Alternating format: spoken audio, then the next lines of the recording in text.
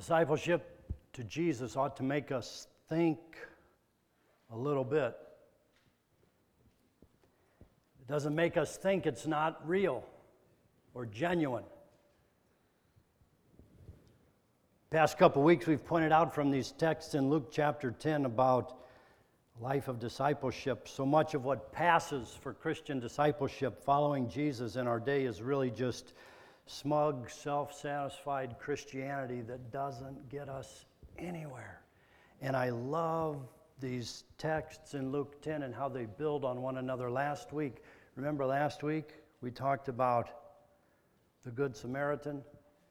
And the week before that we talked about how Jesus sent people and the actions out there and not in here. And you know better if you come to church than if you don't. Don't think that you can just check off the list that you've been there, you've done that, you're good, you're self-satisfied, you've done your duty. It's not like that, right? Think about the things that we do every week. The offering plate goes by every week. Have you ever been to church and not seen an offering plate? Raise your hand. Right? It's just a part of the DNA of the church. Think about your giving to the church. Like, you put your few bucks in there, you're doing God a favor, right?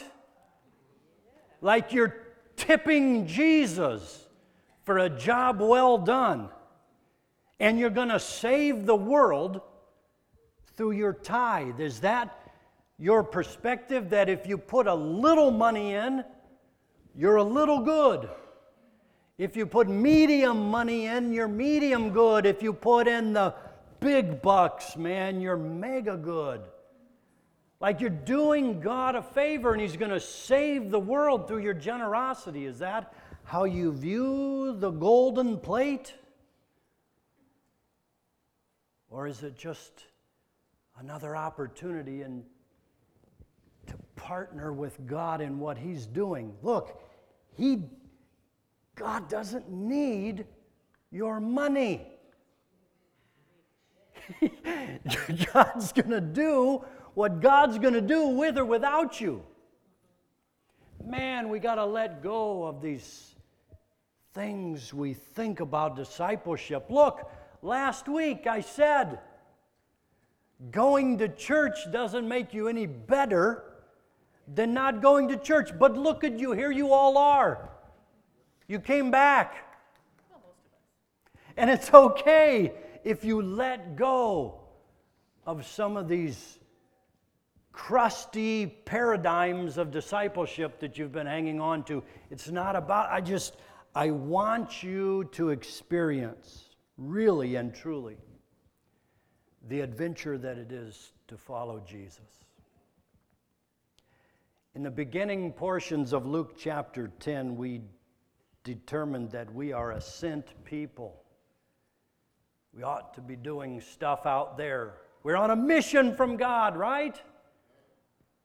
But then as we got about halfway through chapter 10, we recognized that maybe the mission's not the mission after all, and maybe as we pass by on the other side, we miss what God is doing directly under our nose through the people in our lives, the relationships that we have, the strangers that we encounter. We're so busy on a mission from God that we miss what's happening right in front of us. So we're a sent people, 1. We're an attentive people, 2. We better be paying attention to what's going on right in front of us. Number 3, we are a chill people. Like Santa Cruz Christians. Yeah. Luke chapter 10 and verse 38 records another day in the life episode with Jesus and His friends. Luke 10:38 says, "Now as they went on their way, He entered a certain village where a woman named Martha welcomed Him into her home. She had a sister named Mary who sat at the Lord's feet and listened to what He was saying. But Martha was distracted by her many tasks, so she came to him and asked, "Lord, do you not care that my sister has left me to do all the work by myself? Tell her then to help me." But the Lord answered her, "Martha, Martha, you are worried and distracted by many things. There is need of only one thing.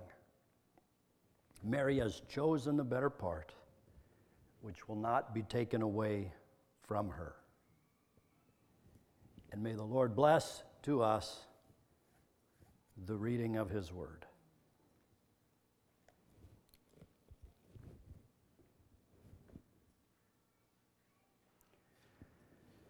So you're Martha or you're Mary?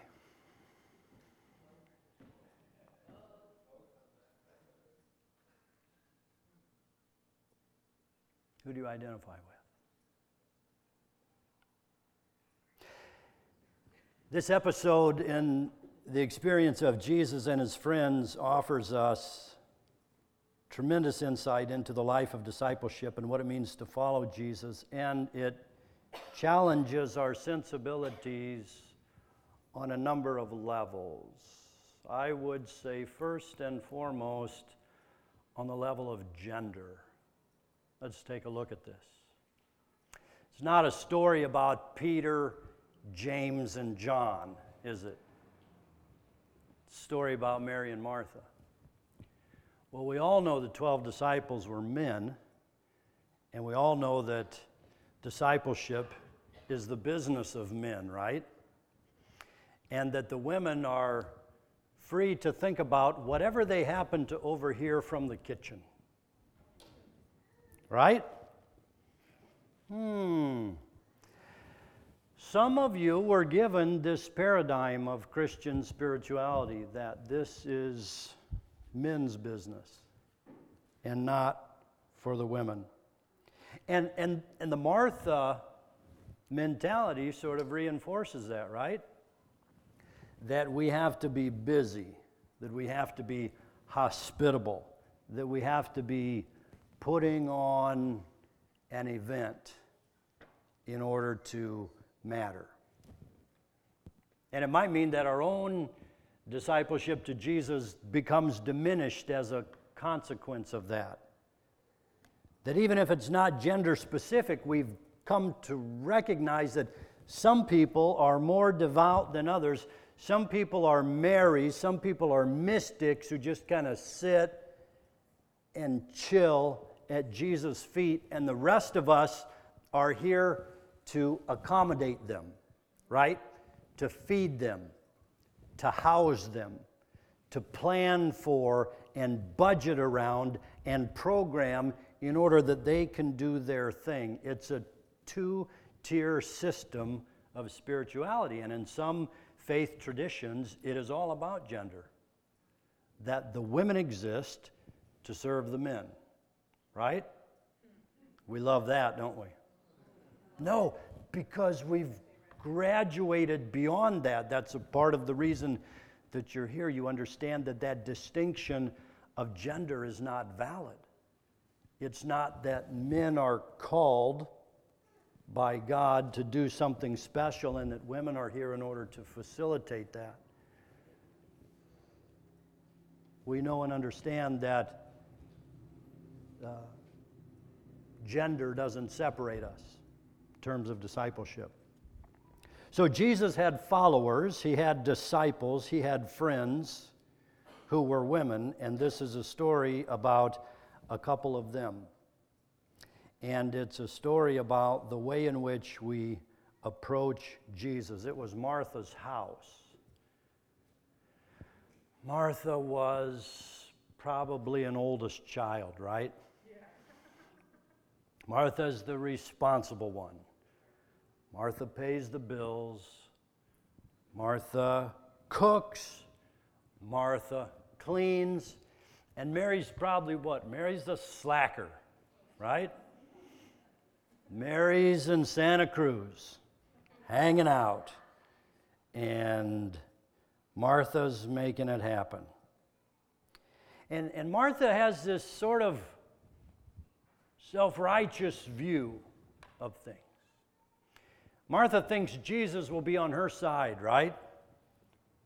Hey, Jesus, I'm working so hard to facilitate your visit to our village.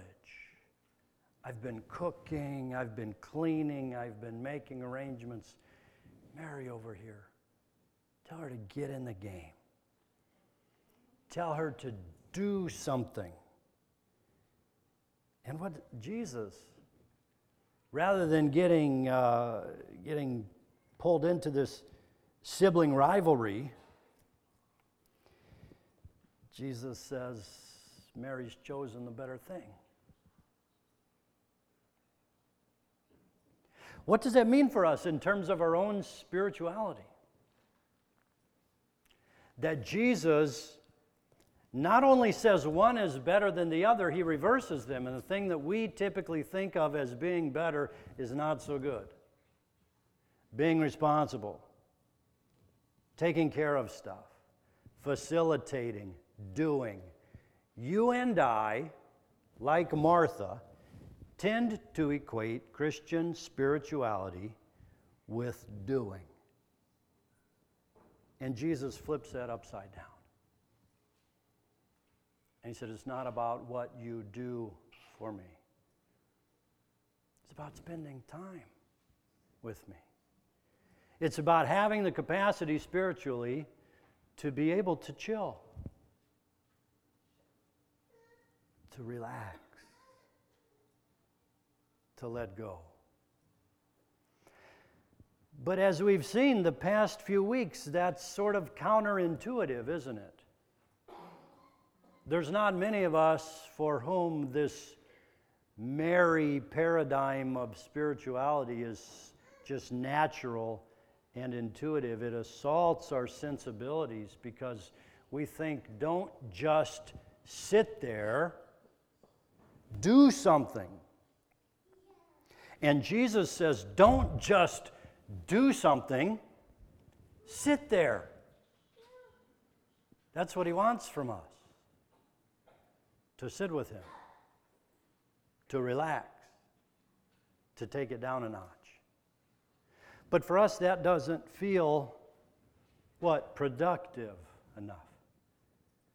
Because we've developed and we've bought into this sort of checklist spirituality. If I do this, if I do that, if I do the other, right? Think about the things. Come to church, check. Put something in the offering plate, check. Serve, check. Do this, check. Do that, check. Why? Because then we can feel a sense of satisfaction with ourselves. But if we just take the time to let go of that, what does that mean? It's like letting go of control, right? How do you measure contemplative spirituality? What Mary demonstrates for us here. How do you measure just sitting with Jesus and listening to him and learning from him? It means we have to take things down at least a couple of notches, right? In terms of our frenetic spirituality. Go, go, go, do. Conquer the world. Win people for Christ. Build the church. Do this, do that. What if there's nothing to do? Are you kidding me?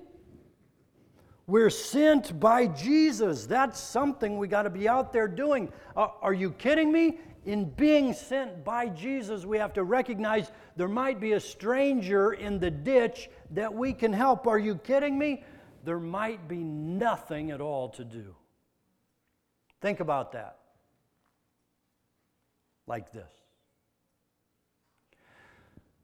Always at the end of the service. Here's one thing you can do. Here's one step you can take. We hear this stuff. It's so overwhelming. How am I going to change? You've been coming to church, say, 700 Sundays in your life. You've been in church and you've heard this and that, and do this and do that and do the other. And what if at the end of the day, this is your assignment? Nothing. Just totally let you off the hook. There's not a thing I want you to do. Because what Mary recognized is that who she was with Jesus was A-okay. Think about that in terms of our work-oriented discipleship to Jesus. I want to do this in order to feel better about myself. I want to do this in order to prove myself to Him. My friends, there's nothing to prove. You're good enough, just as you are. I've used this analogy before. I hope you had the experience of a grandparent in your life to whom you could go and just crawl up on their lap. And the only thing that mattered was that you were who you are. You're absolutely loved and embraced, and you're A-okay. What do you have to prove to Grandma to make her love you? Nada, right? You're loved just because you're hers. That's it, that's all. You don't have to prove yourself. You don't have to demonstrate your worthiness. All you have to do is be, and that's what Mary realized. And that's why when Martha came to Jesus and made her case, get slacker girl in the game, Jesus said, Martha, Martha, Martha. Right? Only one thing matters. Be with me.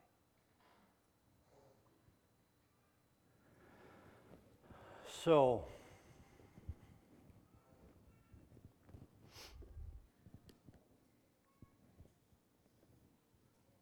what do we do with this?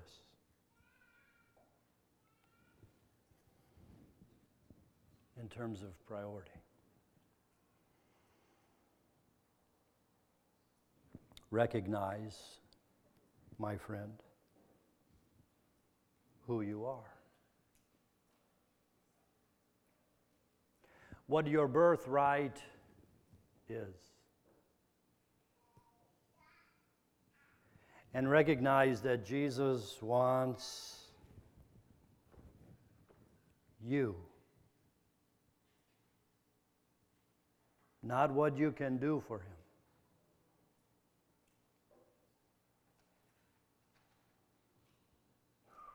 Think about how freeing that would be in terms of our spiritual development.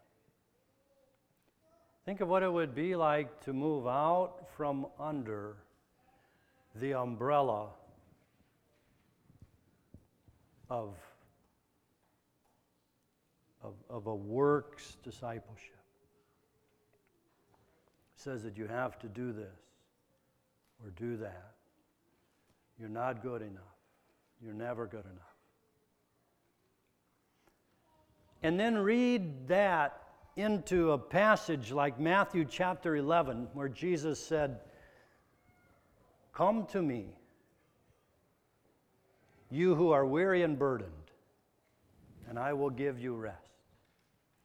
Weary and burdened under the yoke of works discipleship. Do this, do that, do the other thing. Come to me. It's a liberating experience. Come to me. Sit with me. I will give you rest. Jesus longs to restore us, to breathe into us new life.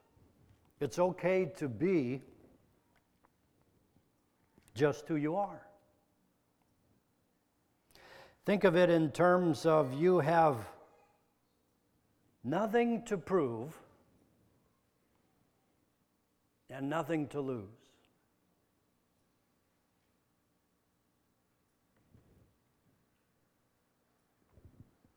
I hope this makes you a little bit uncomfortable. You notice the pause? You're waiting, right?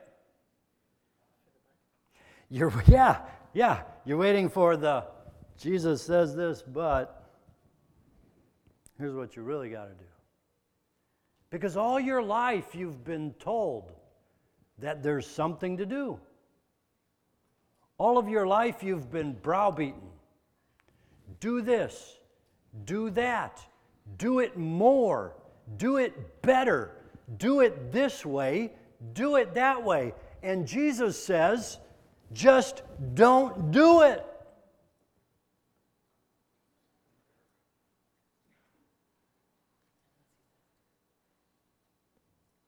Sit with me. Learn from me. Not only has that been our understanding of Christian discipleship, that's just a part of our DNA as citizens, right, of the United States. That rewards hard work and effort and teaches us not to be a slacker, right? Work hard and you'll be rewarded. And do you see the way that that seeps into our understanding of Christian spirituality? Christianity was not born in the U.S., right? It only took on a certain shape when it came to the U.S. Christian spirituality is not culture-bound. Is the way that you follow Jesus culture-bound? Are you more of an American or more of a disciple of Jesus?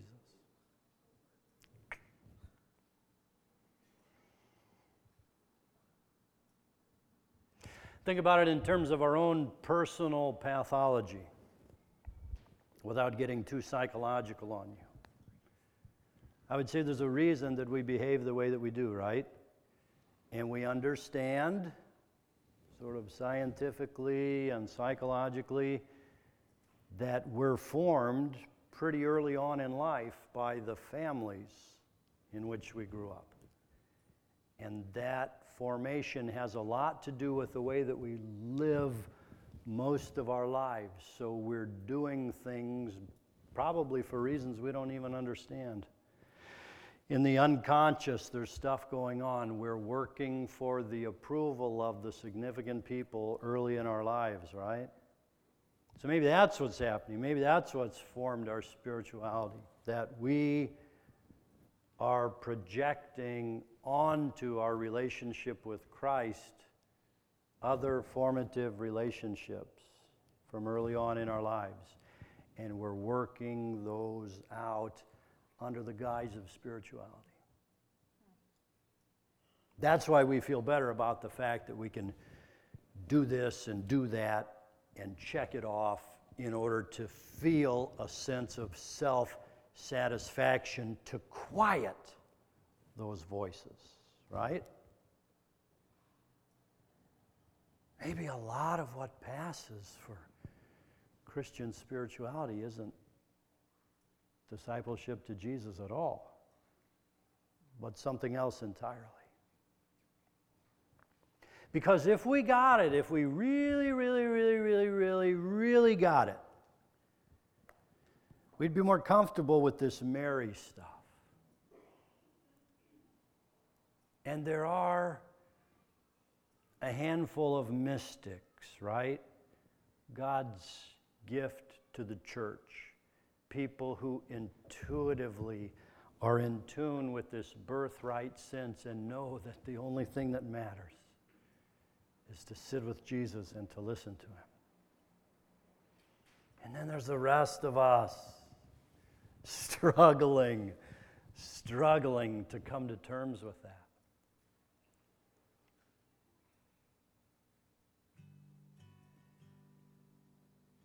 Just sit with me.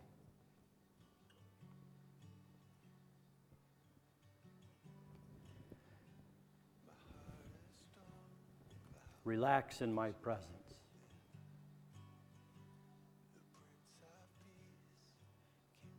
Know that you're good enough already. There's nothing you have to prove to me. There's nothing to lose. Nothing's at stake. I love you. I want to be with you.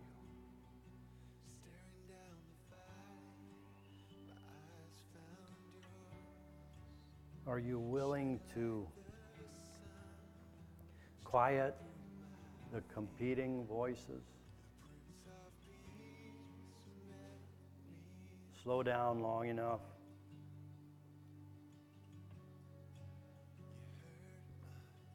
to hear Jesus say, "Come to me." Rest a while.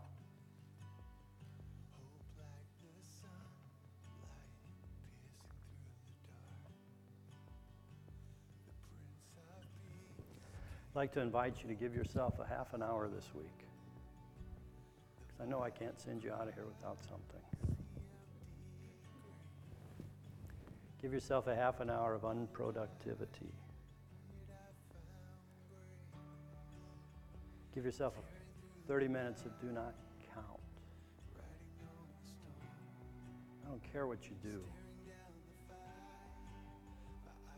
but don't let it matter what you do. I want to invite you to take 30 minutes and waste time in the presence of God. 30 minutes.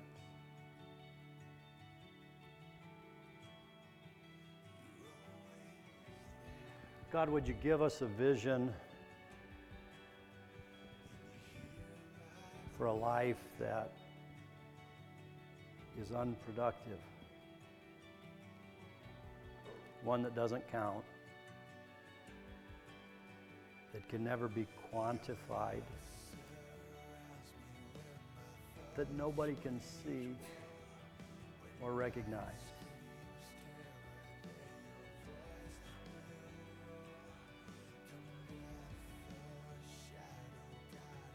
Would you pry from our fingers any faulty assumptions about what is and is not spiritual?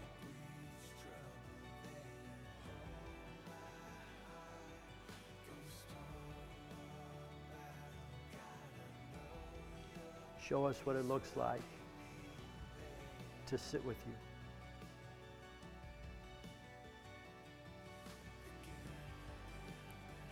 Amen.